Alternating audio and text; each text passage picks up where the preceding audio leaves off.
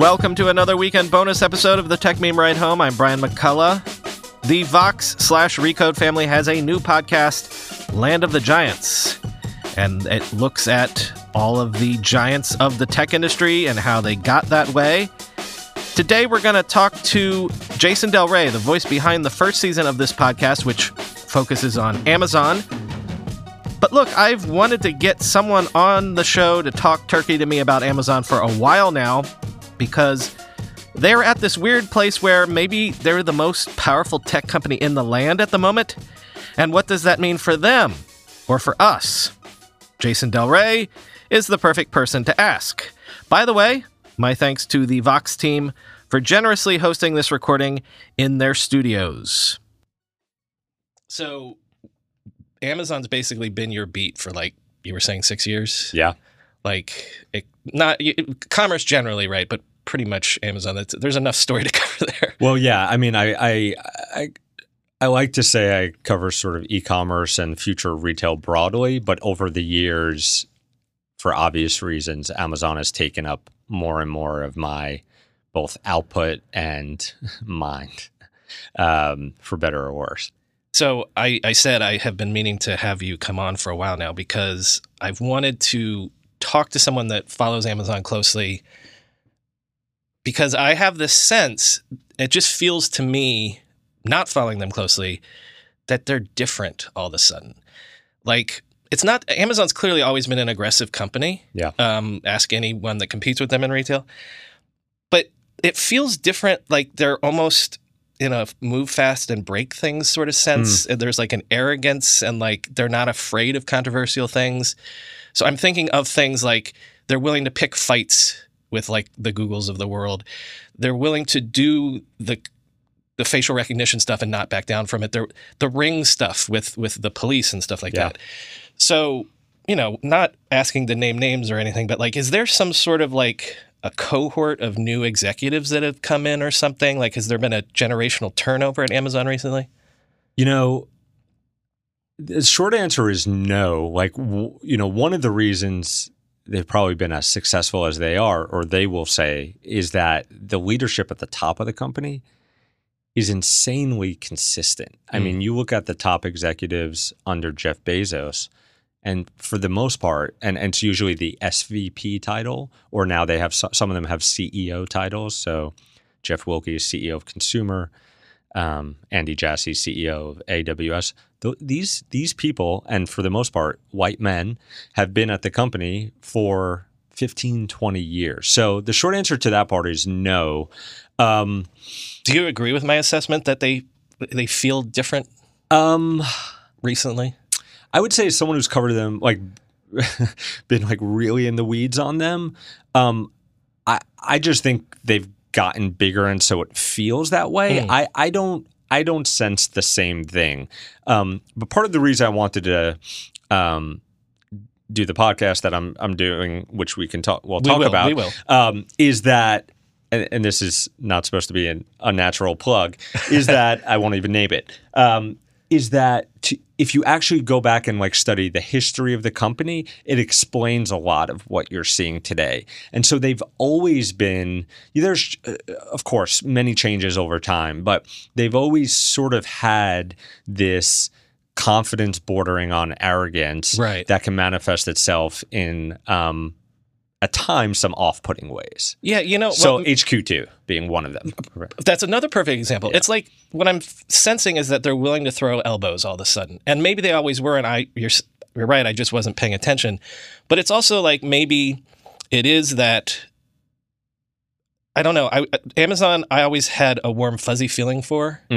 And now they're one of the companies that, as we're going to talk about with the podcast, that you start to think, I'm a little scared of them. Yeah. As a citizen, I'm scared of them. Yeah. So, you know, one point I forgot to make on the executive is, and I don't know if he is either to get credit or blame for what you think you've noticed about the company, is the person who runs communications and policy at the company is a guy named Jay Carney, former journalist, Time Magazine, then was essentially Obama's press secretary.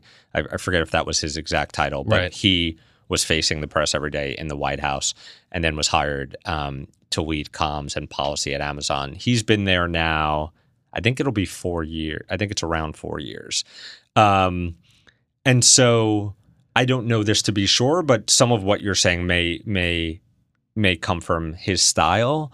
So that's sort of my best guess. But I haven't. I think this is largely the same Amazon internally that I've sort of reported on over the last 6 years. Well, I am going to name the name. It's Land of the Giants, and so this is going to be a multi-part series that you guys are doing. Yeah. So the idea is it's a franchise on with several seasons. Each season will highlight and examine one of the FANG companies. So Facebook, Apple, Amazon, Netflix, and Google. This is season 1. So the franchise or the series is called Land of the Giants. This season is called The Rise of Amazon. Why Amazon first? That's a very good idea. That's a very good question, I should say.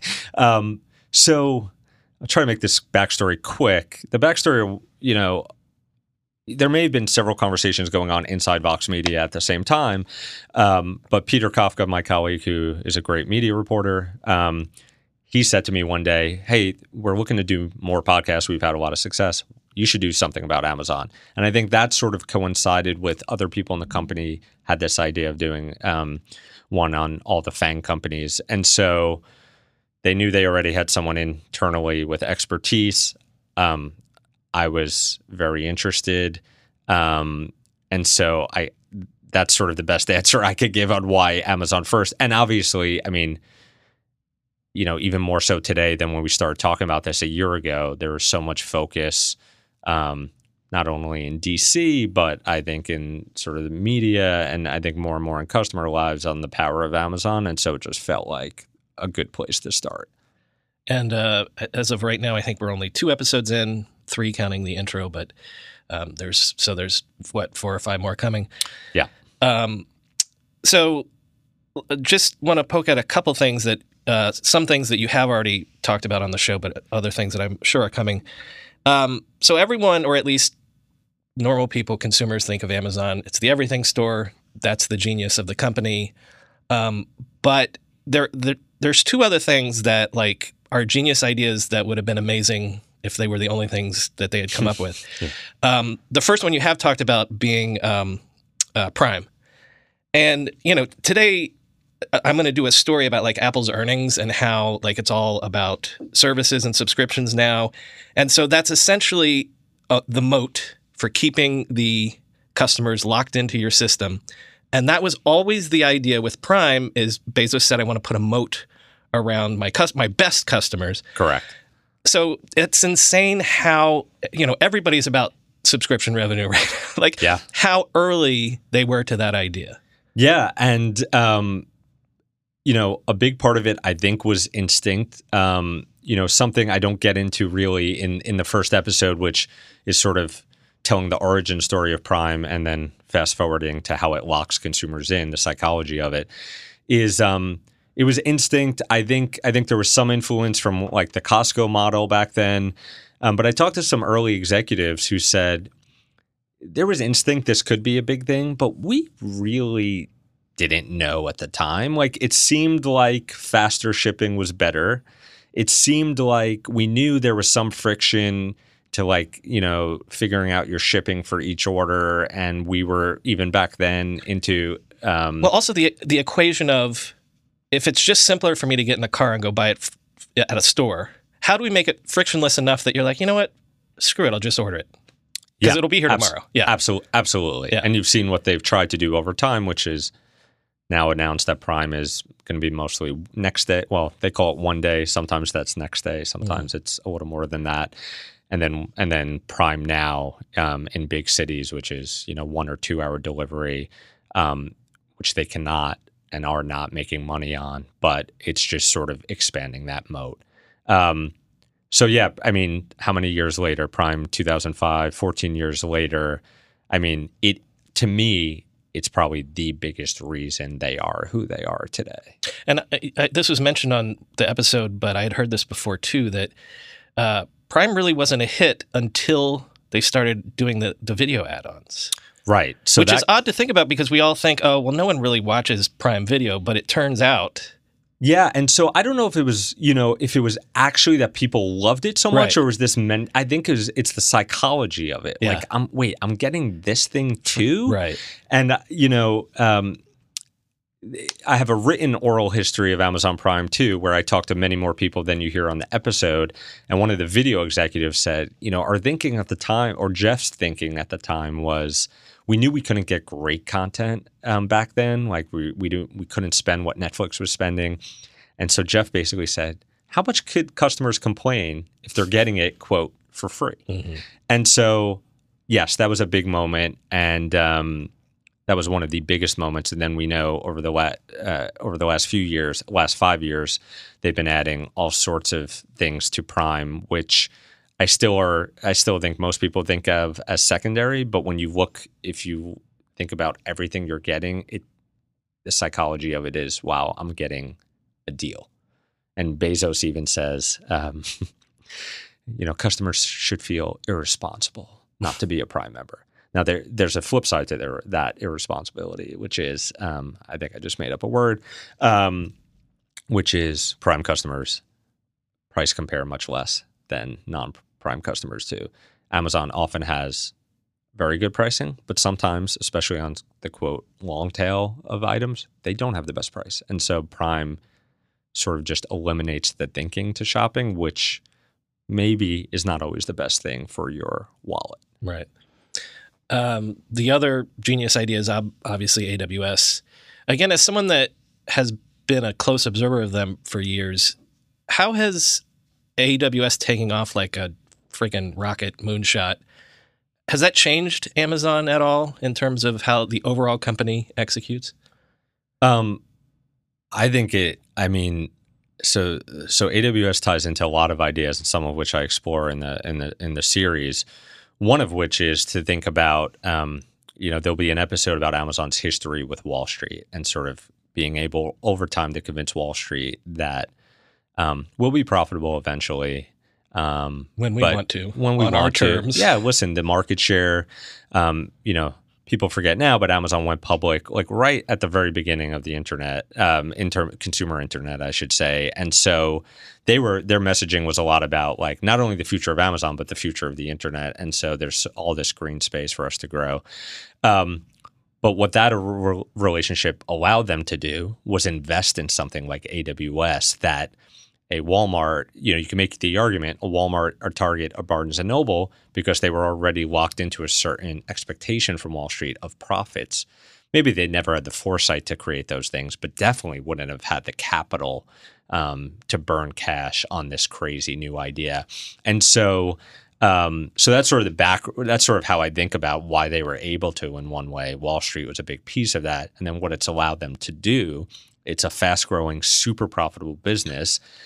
Keep prices low on the retail side of the business, invest in crazy new ideas like Alexa. Like I think all of those tentacles probably have some connection with the success of AWS. Now, I don't know if that's what you were asking, but that's sort of how I think about it holistically for the company. Right. You intuit that it's sort of like freed them up in the sense that like it's the inverse of Google. Google's had this cash cow for all these years, and then it's always been trying to invent this other thing that can be a second business that's as good.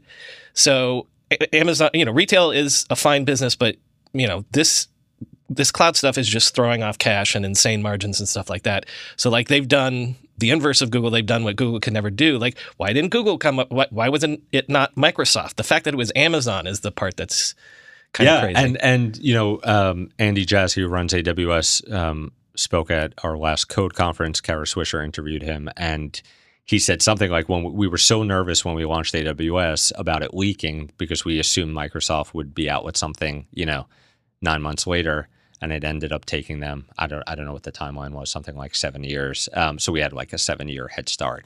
But this conversation actually makes me think, you talking earlier about Amazon seeming like a little more arrogant, a little break things, move fast, break things.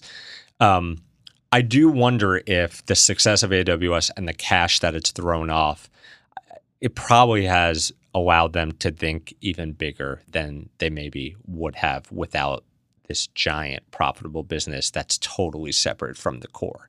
And so, this is one small example, but I was having a conversation with my wife last night. I said, so my wife's not in tech or media, and like I look at her as like a normal consumer and not like an early adopter in the media world like I am. And we were talking about this new fashion service Amazon's trying to do, which essentially is a Stitch Fix clone. And she said to me, why is Amazon, why do they try to do everything? Like, why are they trying to do it? They're not good at fashion. Like, what gives them the right to like go after fashion? And I said, they just more and more feel like if you're not growing in sort of every possible way, you're dying. And so I've gone a little off from AWS, but I think the success of AWS and the profitability specifically of that business has reinforced the idea internally that they should basically be trying anything they can where they think they have differentiation and a good idea. I've told you before that every time I've started a new company, for crazy times now, one of the things that I've done to not feel as crazy and feel real was get business cards. So some of you know of our new Ride Home Media startup. Guess what? We went to Vistaprint to print up new business cards, just as I've done for 20 years now for every single company that I've started. Your next big opportunity is coming right now, and all it takes to feel like you're ready to own the now is $10. With Vistaprint, you can create a truly professional, unique business card in minutes. Upload your own designs or start with one of their professionally designed options. Vistaprint offers simple tools and a wide range of templates to choose from. Pick the paper stock, the style, the quantity that's right for you. Choose your delivery speed. Order and receive your cards in as few as 3 days. A custom card with the colors, fonts, designs, and images you choose means you can look and feel like a big deal, whether you're a startup or a business with a century of history. Vistaprint wants you to be able to own the now in any situation, which is why our listeners will get 500 high-quality custom business cards starting at $9.99. Just go to Vistaprint.com/ride. That's Vistaprint.com/RIDE, Vistaprint.com/ride. I feel like I'm not even asking you questions. We're more sort of like poking around and at Amazon here. I like it. In that vein, yep. The home stuff. Like I just did a story yesterday about there might be a TikTok phone, right? Like everybody, once you have success, you're like, well, we need our platform. We need, And so obviously Amazon famously flopped with the Fire Phone. Yep. To what degree is it just that, the home, that's our platform. No one else is there. We're going to, on the one hand, you can see that it makes sense for what they're already doing, where it's like everything as a service, we're the app or the service that you will manage your household with. But then it seems like, and you talked about this on one of the episodes, they're going deeper where it's like, we're also going to be inside your home. Yeah. And all the data that entails and things like that. Yeah, your home is going to live on the Amazon platform, right, essentially, or the Alexa platform as it is. Yeah, it's really interesting. I think based on some previous reporting I've done, I think no matter what they say publicly, I think the idea did start with commerce. And the belief that voice commerce was going to be a thing, and so we want to experiment in this space. I can't tell you exactly what made them believe that. I don't know if it was observing Siri and other voice services and just having good intuition about what consumers would want, but that's where it started.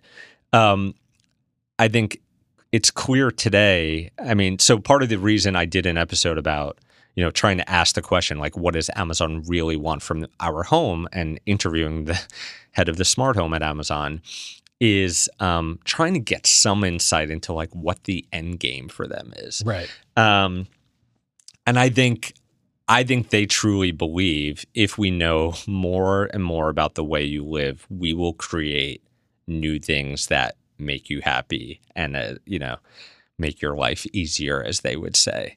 And so in that episode specifically, I got a lot of talk like that out of their vice president of the smart home, which in one hand is frustrating, but part of the reason I wanted to do a podcast series, narrative podcast about them was if you can hear from their executives and then I have the ability to decode what they're actually saying, we may have a better idea about where, like, how they think and where they're going next than we otherwise would have. If I don't have if I can't play sort of translator. And so this is a long way of saying, I think they truly just think they are an innovation company, and the more data they have about everything going on in our lives, the more opportunities for new creations they'll have. Well, Tim Wu's book, The Attention Merchants, and the idea that like TV and radio were the first time that like marketers could get inside your home. The home was always like advertising and things like that was all public in the public realm. Yeah. But then they could never penetrate inside your home. And like, I'm not saying that Amazon is just doing this for commerce, but then you do see, like you describe, and like lots of other people have talked about, like Amazon getting into health insurance and things like this. You can see the ways, again, if I know everything about your household, you know, when not just when the Cheerios is low, but when you've caught a cold, yeah, you know, when you have a new baby, like all that stuff, like this is finally getting inside the home and having all of the data about your household. Yeah. What's interesting to me is on one hand, Google may still know more about us than, if you're a regular Google user, than almost anyone based on, I will not repeat all the things I type into Google on a daily basis, but there's some like really personal shit in there. Mm-hmm. But the point you made as the one example where it's stuff you may not, no one may not, the stuff that you wouldn't type into a search engine or into Amazon, like maybe you're just starting to get a cold, right? And Alexa can sense that. Or and it's not just them ambiently sensing your voice. It is if they control the smart lights, right? Well, gee, Jason's gone to sleep at 7 p.m. every night for the last 2 weeks. He must be depressed. Do you know what I mean? Yeah. Or like how you've been away. They've been on vacation in Europe for a month. Like they would know that kind of stuff. Right. And on one hand, like I could see some people hearing that and be like really? Like that's like, yeah, they could know that, but you think they really want to focus there? I think there are people inside that company thinking about all of these things. So I think you're right on. Mm-hmm. And I think to a lot of people, if they trust that that's a reality and people are thinking about that type of stuff inside this company, could and maybe should be worrisome. What this podcast has stressed to me, and maybe it's obvious now to the general public, is like their ambition is really limitless. This is a phrase that's probably out there already, but they were the everything store, and they really think they can and have the right to be the everything company. And that just throws off all sorts of questions for society, our economy, and we try to tackle a lot of them in this series. Two more things real quick before I let you go that we've been talking about on the show recently. What's your take on whether or not the Whole Foods acquisition has been successful for them? Successful maybe is the wrong thing, because maybe it's just about learning the grocery business. Yeah, I think so. I'm going to take a little bit of a cop out, which is I think it's too early to tell still. I think this is sort of like you'll judge this deal on like a 5 to 10 year horizon. I think it's successful in that it's been great branding for Prime, and really anything in retail they want in some way. It's big bets to connect back to Prime and value for their Prime customers. So that is still who they care almost entirely about. I think maybe there's not much real data out there on this, but I think they maybe overestimated how much sort of new traffic they would drive with this versus current Whole Food customers who already Prime customers and maybe will spend more now because they get the Prime deal. But I think they also, like, a huge part of this was, grocery delivery, and they don't make those economics public. But I think they just believe that they have to succeed in grocery delivery if they're going to at least be the everything store. And so having all these, stores which are really partly distribution centers close to customers, I think they saw something they had to do. So short answer is I think it's still relatively too early to tell. Long answer is everything I just said. And one more piece is, we saw what happened to their market cap when they announced the acquisition. Their market cap essentially went up higher than what they spent on the deal. And so it's hard to look at it and say it's a failure. Mm-hmm. Then the other thing is, the word of the day is antitrust stuff. And it's weird because the other companies, there are specific things you can point to. And in Amazon's case, aside from the disadvantaging other retailers on the Amazon platform. Yeah. It feels like the charge against Amazon is just, you're too big. You do too much. And that's kind of too broad an argument to make. You can specifically charge Facebook and Google with, that's an infraction against this or whatever. But is Amazon ever really going to be in danger with antitrust just from the argument of you're too big? So I'll get to that, but the first thing you said, which was other than so the other than is what we're going to explore in episode 6 of this series. Excellent. And my feeling is they're a bit concerned about the spotlight on competition on the Amazon platform. If you talk to people around the company back last fall, there were people saying things like, we're just lucky we're happy we're not Google or Facebook, right? And I think they probably still feel that way. But I think there is risk to momentum, behind more and more sellers speaking out about some of the fee structures, some of the, they already had to overturn one of their pricing policies in the last few months, which essentially said you can't sell off of Amazon for less than you sell on Amazon, right? And there are people who argue there's still ways they're sort of suppressing sellers who try to do that. So I think I don't know for sure what laws will be broken, but I think there's going to be increased scrutiny there, and trying not to give away too much of our episode. Yeah. But I think that's one thing. The other thing I've heard that some people inside of Amazon are concerned about is this idea that the bundling of all these services into Prime is somehow anti-competitive because Amazon does not have to necessarily charge market rate for a given service, right, or necessarily make money from Prime specifically.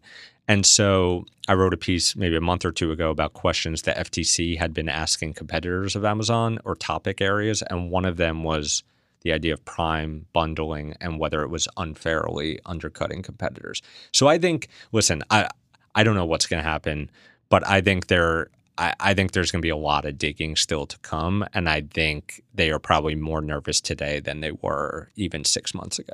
And Bezos is at least publicly putting on the good show of well, of course, we invite scrutiny, right? Yeah.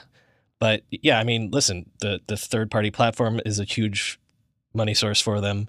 Obviously, Prime is their secret sauce. So yeah. The thing that has struck me as I talk to more and more sellers, and I've talked to big brands too, but especially people doing hundreds of thousands of dollars, a couple $1 million a year, is the feeling the market share numbers say eMarketer now says 38% of e-commerce in the U.S. Amazon used to be 50. Who knows where the real number is? It's a big chunk. The sellers who say I literally could not have a life, I have to sell on Amazon. There is not a choice not to sell on Amazon. You could say, okay, well, you're still choosing, and if you don't like it, get into a different business. But the idea of we can't live without them, but we really, really are struggling with them, is just a storyline that's very fascinating to me, and one I think that's going to get increased sort of spotlight over the coming year. Well, Land of the Giants sounds like we've got some episodes coming up that I'm certainly looking forward to. Thanks, Jason. Thanks so much.